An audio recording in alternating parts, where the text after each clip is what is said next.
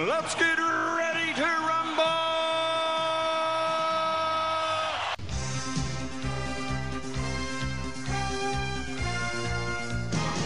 Hello and welcome to Netflix versus Cinema, in the movie podcast that is coming to you in the week of the Oscars. The Oscars are about to happen. By the time you listen to this, the Oscars will have happened. My name is Tosin. I am the host. I am based up in the Midlands in the UK. And joining me as always on the Isle of Wight is Sharon Bollen. Hello. Hi, Sharon. Now, Sharon, I don't know about you, but I know we've spoken about this before on the podcast, but I think this year is the year in which I am the most... I don't think I've ever been as nonplussed about awards and the Oscars and all that kind of stuff as I have been this year. I know we recently had the BAFTAs, a whole bunch of films won, and I was like, meh. There was no emotional investment, no emotional reaction of, oh my god, I really wanted that film to win. It was just kind of like yeah, okay, cool, yeah, those happened, yeah, whatever. I don't know about you, but that's the way I'm feeling. No, I'm the same. I don't actually even know who was nominated this year. Normally there's a bit of buzz about the best films, and I couldn't tell you what the films are this year. And with the BAFTAs, I got confused over what was the nominal cinema release and then went to Netflix. So films I thought thought of as Netflix films were in the nominations. So I was certainly confused about how they qualify. And because there's a lot of there, I thought, I don't remember that having a cinema release. Well, and I think this might be part of the problem. It might be the film landscape, which is one of the things we nominally talk about on this show. So if you're new to this show, what we do is that we tend to go to the cinema, watch a couple of things, go home, watch a couple of things, rate them all out of 5, and see where money has been better spent this week. Now, the line was getting massively blurred between what is cinema and what is streaming for a while before the pandemic happened. And then the pandemic came along and really blasted it out of the water, because there was a whole bunch of things that you were expecting to show up in cinemas that never made it to cinemas and just showed up on some streaming platform, sometimes with absolutely no publicity, no fanfare. They were just there. And there were some things that even you had HBO Max, who said that they were going to release all the big things, like Dune, they were going to release it at home, and there was this uproar of, oh my god, you've got to show that on the cinema screen. And then you have things that are like, there's one of the big films for the Oscars is a film called Coda, which stands for Child of Deaf Adults. Yeah, and that is an Apple film. If you go onto Apple, when Apple are trying to get you to pay for their stuff, Apple have Coda, yeah, you can watch Coda, look, ooh, we're going to get an Oscar and all our Oscar nominations and all that. Apple put that up front and center. And that film, most people would have seen it on Apple TV Plus. It was in a cinema at some point for maybe 2 weeks to qualify for the thing, but it is. So essentially, it was Apple bought it, but I think that most of these films, they will have some sort of clause in there, or Apple will know that for their own good, it's best to make sure it has the minimum theatrical run required to qualify for awards. So I think maybe because of this sort of fragmented, this is all over the place, and you might never have watched that unless you have paid, like, I saw something where they were trying to say that all of the streaming services, if you're going to have all the streaming services for a whole year, it was going to cost you over £2,000 to have all the streaming services. So there's going to be a whole bunch of films that are going to be on some service somewhere that you would not have had access to unless you figure it out somehow. So that might be part of it. And so, but all these films will have met the technical requirement to be nominated, because they would have been in cinemas for at least 2 weeks somewhere, sometime, probably nowhere near where you live. So, because obviously, I mean, you're on the Isle of Wight, I'm in the Midlands, it would probably be in London somewhere. So those are films that we're not going to get to see in the cinema. Do festival screenings count, or does that not count as a general? I do not believe festival screenings count. It has to be general release where people actually have to pay tickets to go see the film. That it has to have been there to do that, because sometimes festival screenings, films are shown in festivals, and it might be 2 years before the film actually makes it to cinema. So festival screenings do not count. So yeah, all in all, just to say that this year, awards, all that kind of stuff, not that bothered. The only thing that I think actually got it made me prick up my ears and go, okay, cool, I'm happy about that, was there's an actress called Joanna Scanlon. And she won she Best Actress for a film Yes. I'd never heard of. Yeah, I'd heard of the film. I never found it anywhere. I still don't know where I can watch it. It's called After Love. I believe. Yes. Yeah, After Love. And Joanna Scanlon is an actress who I love, and she is English. She's English. Well, I don't know whether is she Northern or is she. The thing I know her for is her playing. There's a TV show called No Offense, and she plays this sort of like chief superintendent or whatever the term is in like a police force in Manchester, and she has this one line that is in the trailer for No Offense before the first season was released, where they're talking about taking risks, and she just asked her entire squad. She's like, "So, does anybody else think that level of risk is sexy?"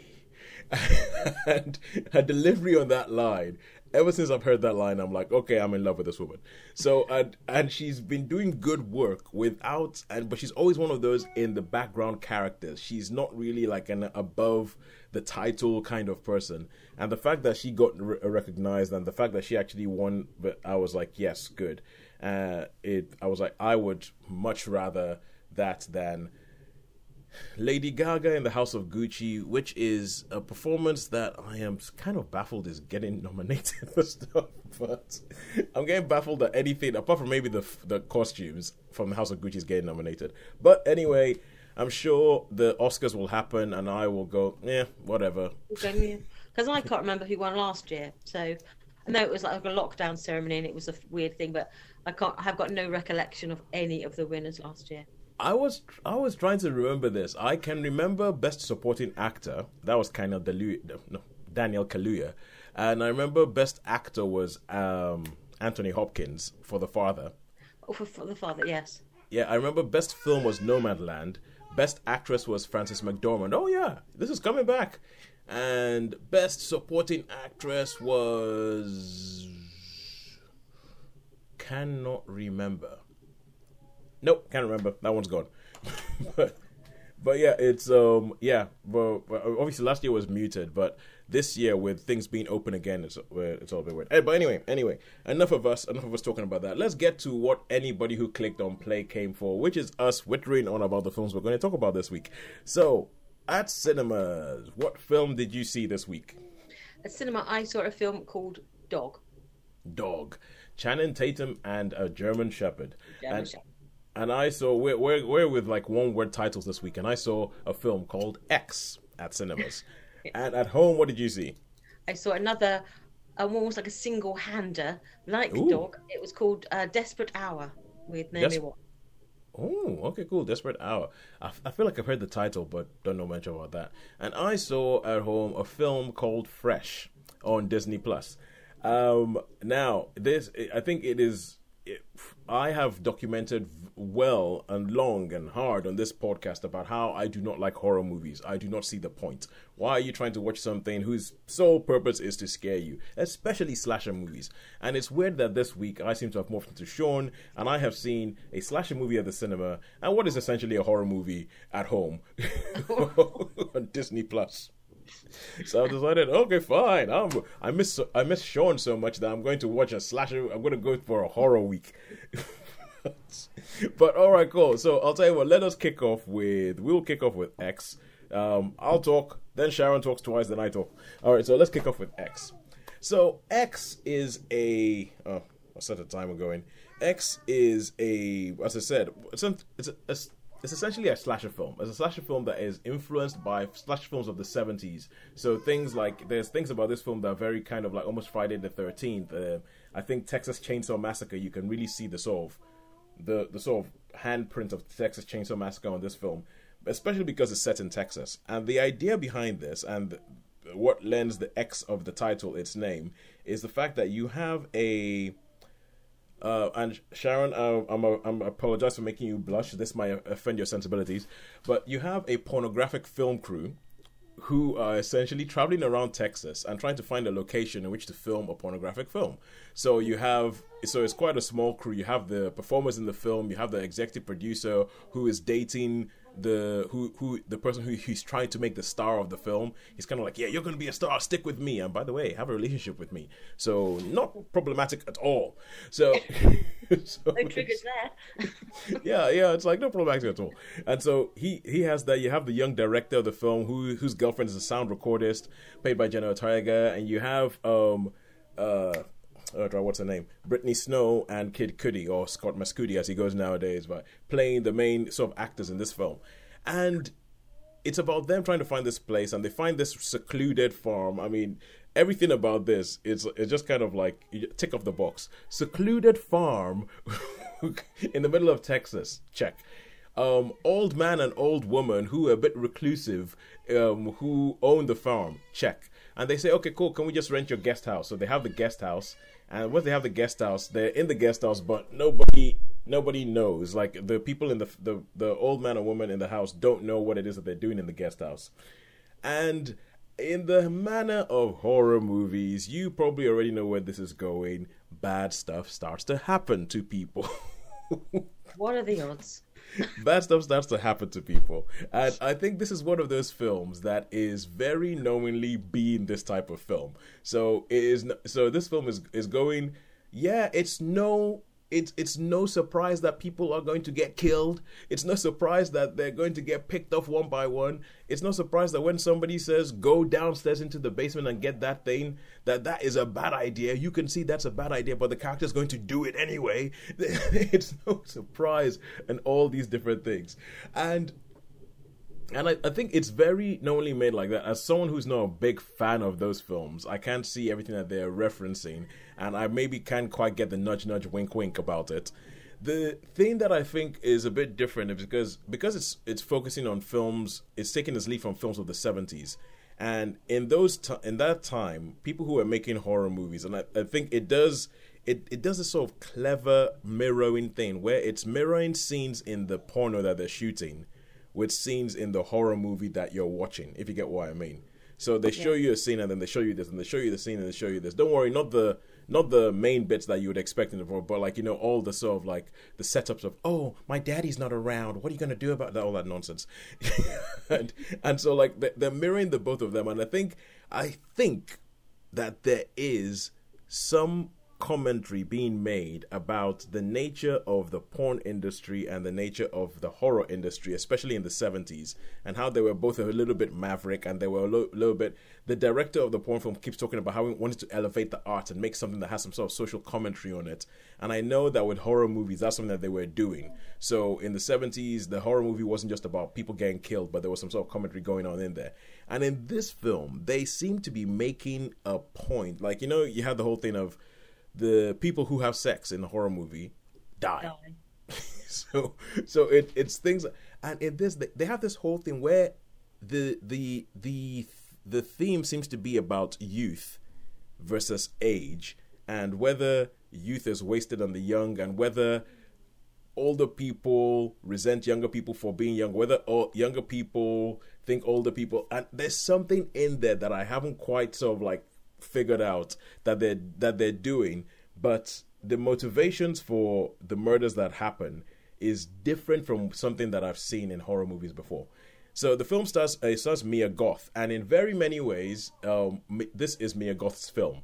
It is her film. She's the person in the porno who is trying to be made a star, and it's almost as if this whole film was built to make her a star as well. So there's some sort of multi-level meta thing going on. There's bits where I think it's just like it's a slasher thing. There's bits where it has a sense of humor about the genre it is and the kind of things that it's going to do, and about how stupid people are. And for someone who doesn't like horror movies, I didn't mind it that much. It doesn't hang around too long. I think it's probably about 90 minutes long, and that's the average of the old horror films as well. Well, yeah, and I think you don't really need to be longer than this. So I would give it a 3 out of 5.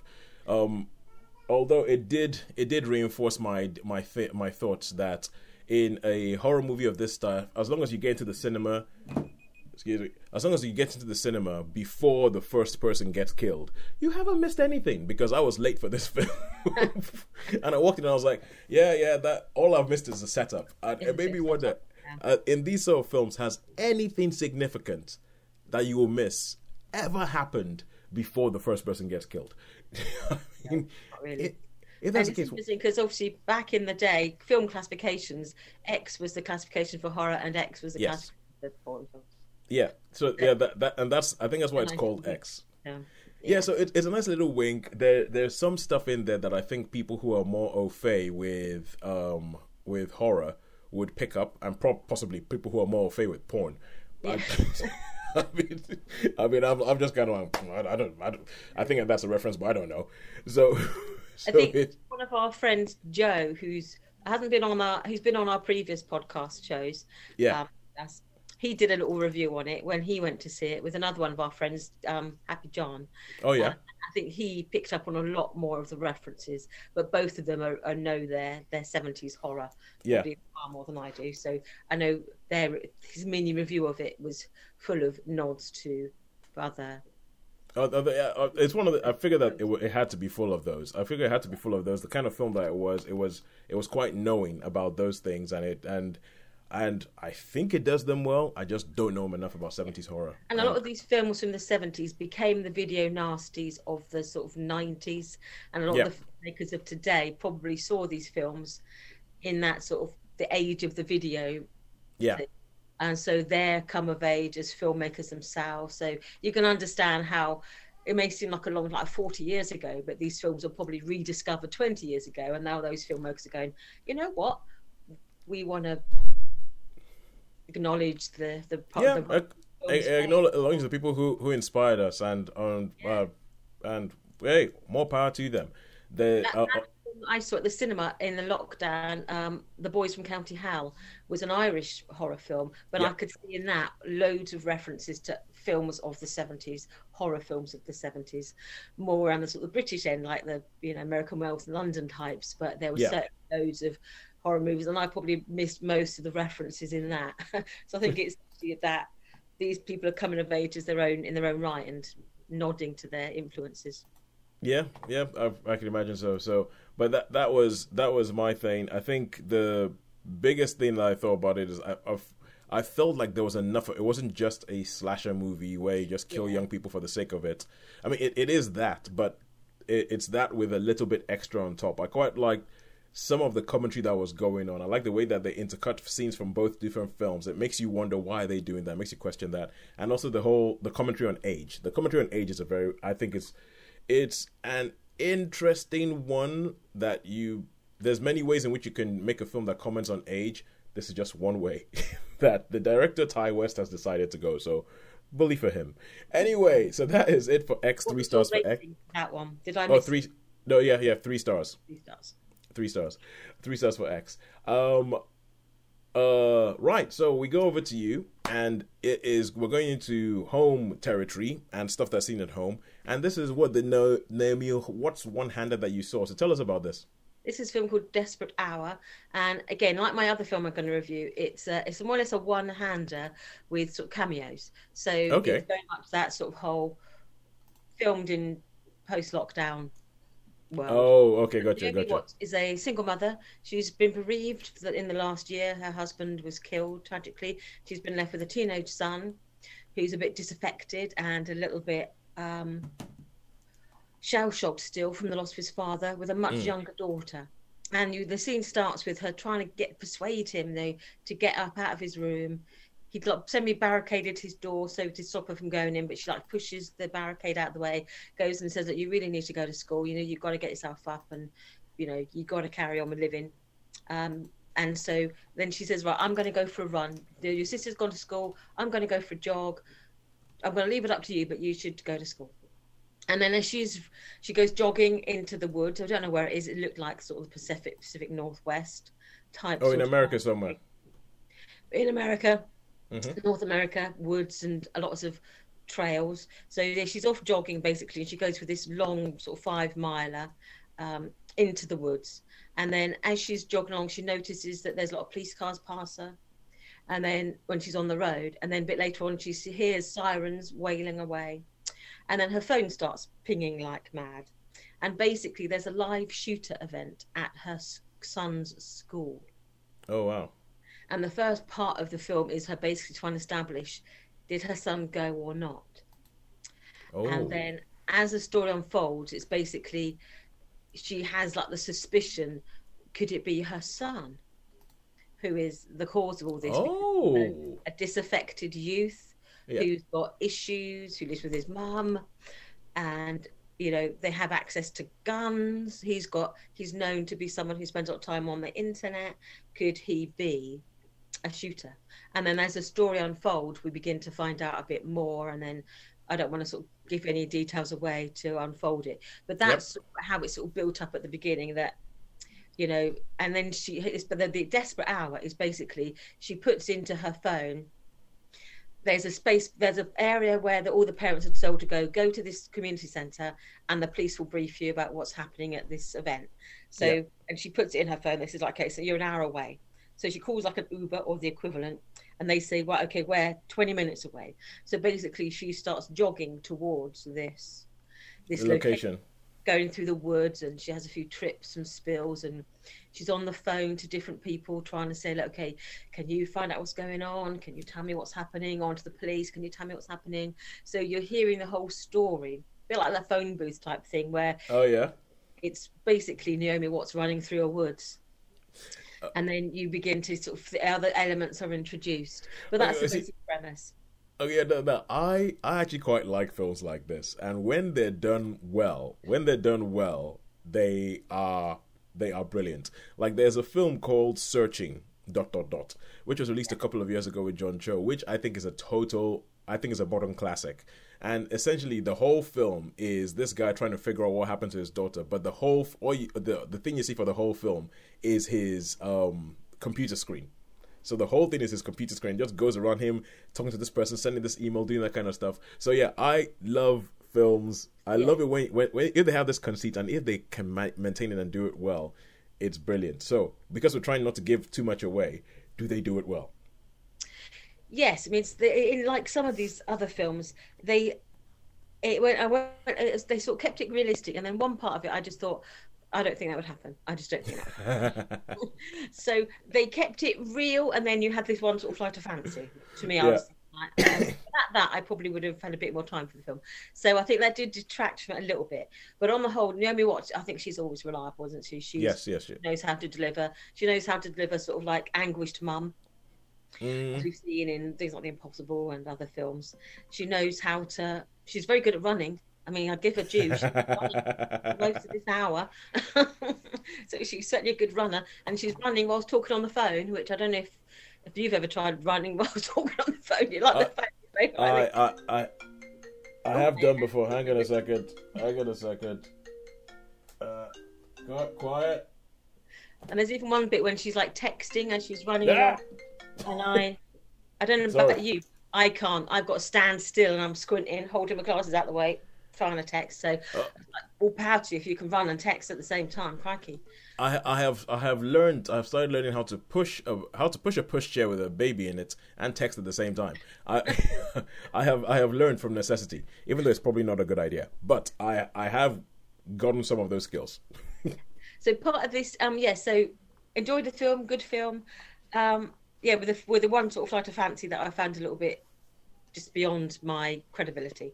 Yeah. So I thought, the performances were solid. You only see her and maybe sort of two other people that she interacts with. The rest of people are like voice artists or On the phone, yeah.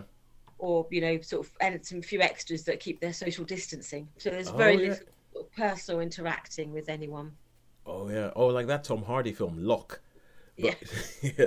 So I thought for what it is, for the premise, it's done very well. I think part of it was it's obviously coming from a point of view as like the social commentary on this sort of event. And she's on one point, she's on the phone to her daughter, and she said, "Oh yeah, we did it. We did it. We acted like we did in our drill. We turned the lights out. We sort of hid. We did a duck and cover thing." And I think the sort of social commentary is like this is what school is like nowadays. Is what school is like, where you have to learn how to respond to a live shooter event. Yeah. So I think there was a commentary on that, and I think it was clear that where they stood on that whole thing is like, what we're putting our children through. Yeah. That particular culture, that children have that experience of going to school, is that it is not just swinging your school bag, going to school, having a happy day. They do drills for dealing with live shooter events. Yeah. So how many stars would you give it? I would give it 3 stars. I thought, yeah, there's lots to like about it, but there's the odd thing that I thought, no, I can't see that ever happening without you actually getting prosecuted yourself. So I would give it 3. Right, cool. Naomi Watts, who I recently found out is English. And born in England, yeah, and then she was raised in Australia, wasn't she? A bit like... Yeah, I thought she was Australian. My whole life I thought she was Australian, and then I found out, no, she's English. I'm like, what? There's a few like that who, like Gillian Anderson, I think she raised here and then went to America as a teen and then came back and then back and forward. So when she's here, she's English accent, and when she's in America, she's got American accent. Yeah, she has 2 accents. So as they have done with everything, there is a term for that. But when she's in England, she has an English accent. When she's in America, she has an American accent. Yeah. So yeah, I've got a friend of mine who's Irish. She was born in Dublin, Ireland, so in proper Southern Ireland. When he's there, he speaks with an Irish accent, and when he's here, you would not know that he had any Irish in his background at all. He can turn it on and off. Well, it is like I don't turn it on and off because obviously being Nigerian, when I speak with Nigerians for a long enough time, the accent gets thicker.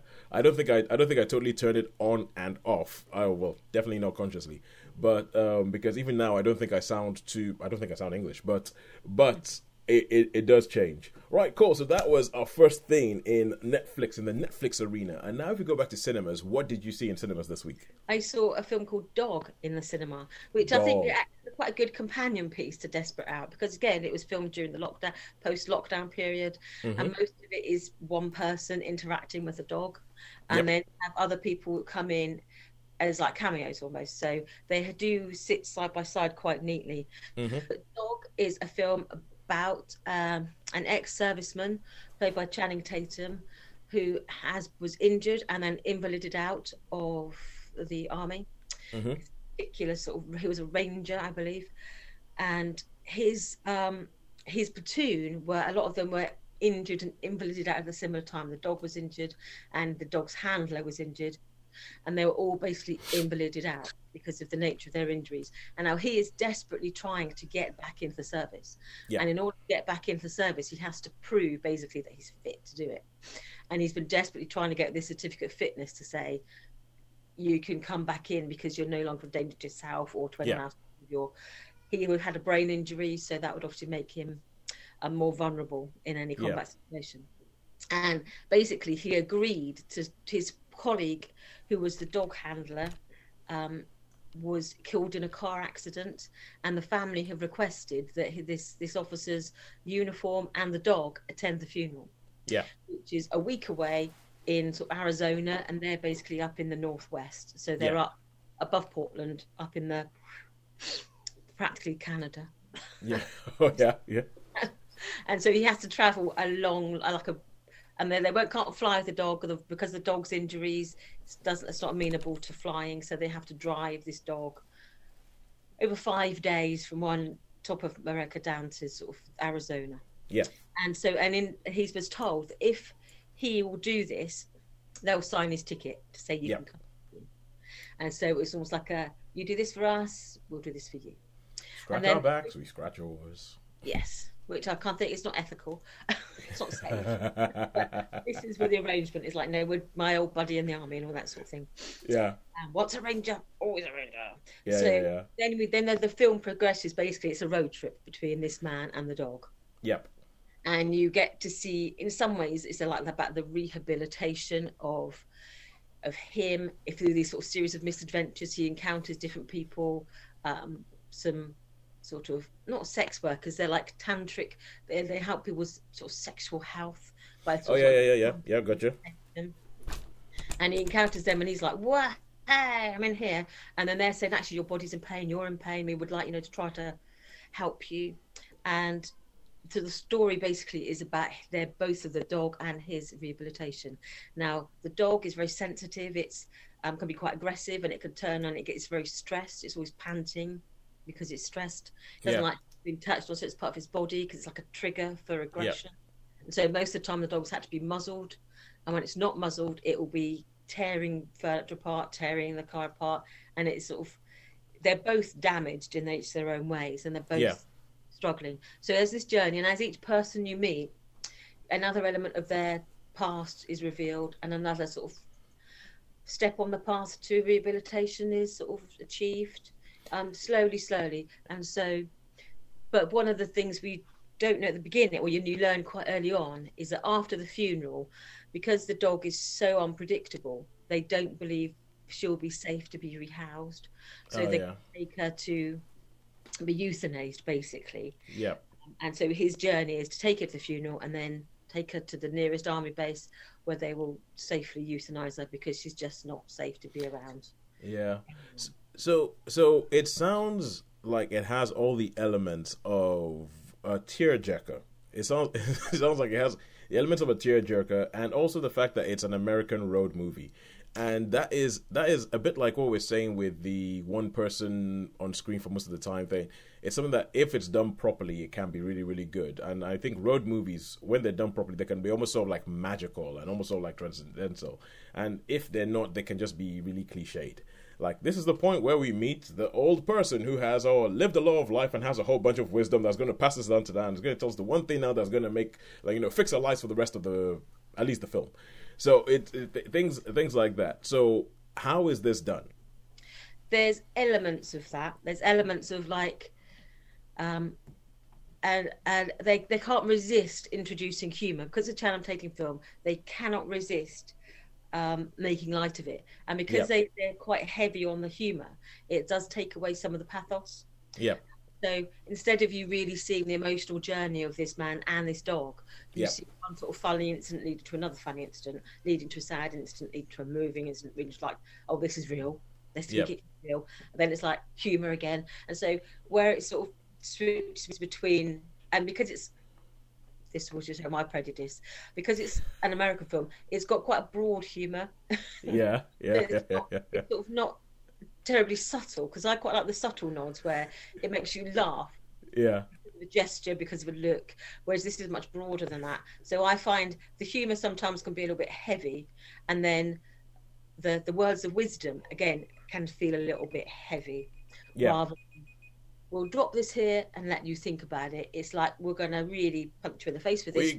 We gotta ram this point home. Yeah, and cue again, the strings. Cue the strings. So there's a moment where it almost like there's a moment where it's like, okay, cry now moment.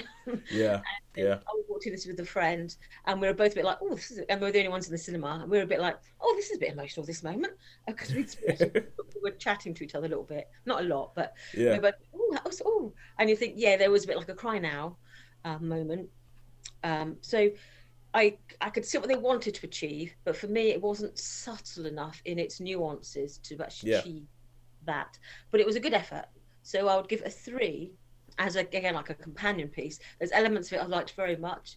Some of the things were genuinely funny. Some of them were genuinely moving. But those sort of subtle, that sort of flow to me was a little bit lacking to make it a really powerful film. So I would say good effort. Again, it was like the other film talking about, a commentary on life events. This was, again, a commentary on, there's a whole generation of young men who went to Afghanistan and fought in Iraq. And a lot of these men have been cast out into the world, basically on their own. And service dogs have been like, we're going to train you up for this one role, and then when that role is finished, we've got no place for you. So it's about taking responsibility for your men and for the other people that you've served your country in whatever capacity. Because I was getting a little bit of a feeling about this film, like there was a certain genre of films going back to the 70s again. A certain genre of films in the 70s which were about the Vietnam vet getting home, and then what happens to them when they get home, and how you've done this, you served your country, but now you don't fit in society anymore. We don't have a place for people like you in society, so good luck. And I was getting snippets of this, like this, obviously because Afghanistan has some similarities. A war that went on for a long time. It has some similarities. With no real conclusion. It just dragged on. Has a similar fallout. Has a similar fallout. And I was getting that kind of feel of this. Like, it's kind of like almost, one man traveling across and seeing the state of America and trying to figure out what his place in it is and stuff like that. But anyway, so that's 3 stars for Dog. And So now we go to our final film of this show. We'll see whether we might get back to 3 films in cinema, 3 films soon. I have plans because Sean has essentially been claimed by Thailand now, and I think Sean is pretty much a Thai citizen as far as we know. So when we get a little bit of dose of a Sean, we will be like, yes, thank you, but I have plans. Be like, thank you, Sean. You can watch all this stuff we. Yeah. When Sean comes back in and watches over this, I have plans to get us to 3 a week, which involves a guest third person, and we'll see. We'll have it could be like our version of X Factor, Sharon. We can sort of like have people on this, and then we can see what they're like and see whether we like them and see whether they can come back, and they have a trial for a couple of weeks. Mute them. What was that? What? Mute them. If you don't like, we're just going to mute this bit. It's like, what's that you said? What did you say? You said you liked the film. You said you liked the film Pompeii. Mute. Next.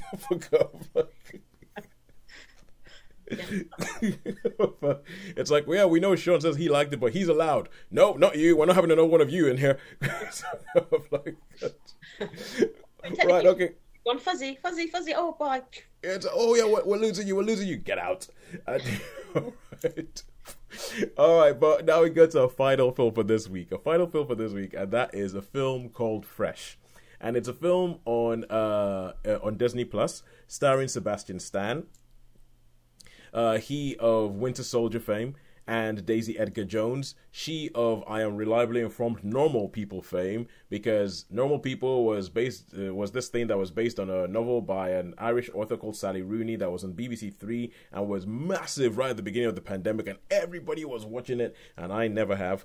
So yeah, but that was her real big thing. So old for that. Yeah, that everybody knows Daisy Edgar Jones from that. And I think I'm quite happy for her that she is now beginning to parlay that into other roles, especially in America.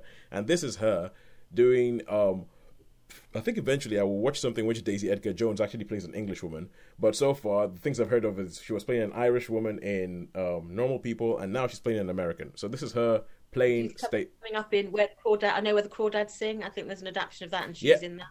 Yeah, Where the Crawdads Sing. Something that I saw the trailer for today, and that's what made me think, oh, Daisy Edgar Jones is making some moves. Yeah. She's making some moves. But she's getting there. Yeah, well, no, she's getting there. It looks like they're putting a lot of money behind this. It is very proudly proclaiming that this will be in cinemas only. And I'm thinking that if they're making a big deal about putting something in cinemas, they're putting some money behind it, as opposed to putting it onto a streaming platform, which I can imagine cost less. But so yeah, I'll put aside the fact that I kept confusing her with A, Anne Hathaway, and B, Rebecca Hall, because there's bits of her face that remind me of those two. I know they're different people. If I look for more than a second, I can tell them apart. But but a fleeting glance, I'm like, oh, I saw the thumbnail of this. I was like, huh, is that Rebecca Hall? And then you go in there. So this is Sebastian Stan, Daisy Edgar Jones, and this is a film in which it is hard to say anything about without spoiling it. Okay. Because and a lot of the reviews you hear about this film don't really talk about the film so much as they talk about the reaction of the people who are watching the film to the film, and trying very hard not to tell you anything about the film. Now, and it's something that I'm particularly aware, because I figured out what this film was about based on like 2 lines of a review and the title of the film. I was like, oh, this is obviously what's going to happen. And so I watched the film and I was pretty much bang on. I don't know what that says about me, but until you watch the film, you don't realize. Yeah. So what was that, Sharon? You've probably seen too many films. It might mean that I've seen too many films, but I know a lot of people who have seen a lot of films who are still quite shocked by this, and are still kind of like, what the heck is going on? But I was kind of like, that's obviously where it's going. But the basic thing a lot of the films that we've been talking about today, we've used the word commentary quite often, saying this is like a commentary on blah blah blah blah blah. And this film is really about modern dating and what dating looks like, and when people go on apps and how they meet people. And in the beginning of the film, there's a lot of talking about how do people actually just meet people in real life anymore, or what happens when you go on and people go on dates and they meet horrible people. So essentially, as I said, this is like a horror film, and at the beginning, what it is it's like a dating horror film, because it's just like whatever happens, dating sucks. Is what happens, and then Daisy Edgar Jones's character Noah meets Steve, played by Sebastian Stan, and they randomly in real life. They get on, things go on and everything like that, and then they at some point they go away for a weekend in this new budding relationships, and things happen. That is pretty much what it is. Now you would essentially it would be a really boring film if they went away for a weekend, had a lovely time, and came back. So all you know is that things happen, and I am going to stop my review there, and okay. I'm going to stop my review there and say they go away, things happen. Because I would say go watch the film. One of the reasons, as I said, I figured that this was a horror film. I figured it was going to, and I don't like horror films, but because people were talking about this film so much, I had to watch it to see if I was right. Well, spoiler alert, I was, and B, I had to watch it just so.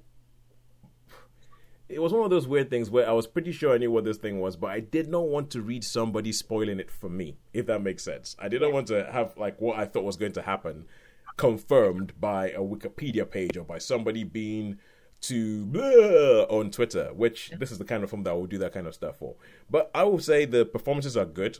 There are horror film things that happen in this that horror film things happening that you know, like how I was saying with X, they happen, but the characters make it a little bit more believable and the performances make it a little bit more believable than what they usually would be. There's a shout out to all the black people in the film. Like there's Jojo T. Gibbs, who plays her best friend Molly, who I think is really, really good. And there's a guy who plays a barman called Dio Kenny, and he is. I feel like they could have done more with him, but he's almost kind of like a commentary on the place of black people in films like this. So, okay. Like he's pretty much driving around and he's making a commentary on what's happening and what his place is in the story as it goes along. So it knows what it is. It has a bit of a sense of humor about some of the stuff that happens. The performances are good. I would give it a 3 out of 5. It is a high 3, but because it was exactly it was kind of what I was expecting to happen that happened. And the fact that I'm not the biggest horror movie fan. And I think maybe because now I have a daughter, there's some stuff that happens in the film that makes me go, ooh, I don't think I like that. So, it has stayed with me, and it has made. I'll tell you how bad it was. I watched this film, and then there was an interview with Sebastian Stan and Daisy Edgar Jones that I did not want to listen to because I did not want to be reminded about this film. So whether that's a good thing or a bad thing that this film has affected me enough that I don't want to listen to an interview because I don't want to be reminded about the film. You make of that what you will. Don't worry, I'm still here. You make of that what you will. But I would give that 3 stars out of 5. So all that's left to do is to say who has won this week. Has it been Netflix or has it been cinema? Sharon, It's a dead heat. It is a dead heat. We have had a 3 out of 5 star week. We have had the 3 out of 5 star week, which is not a bad week.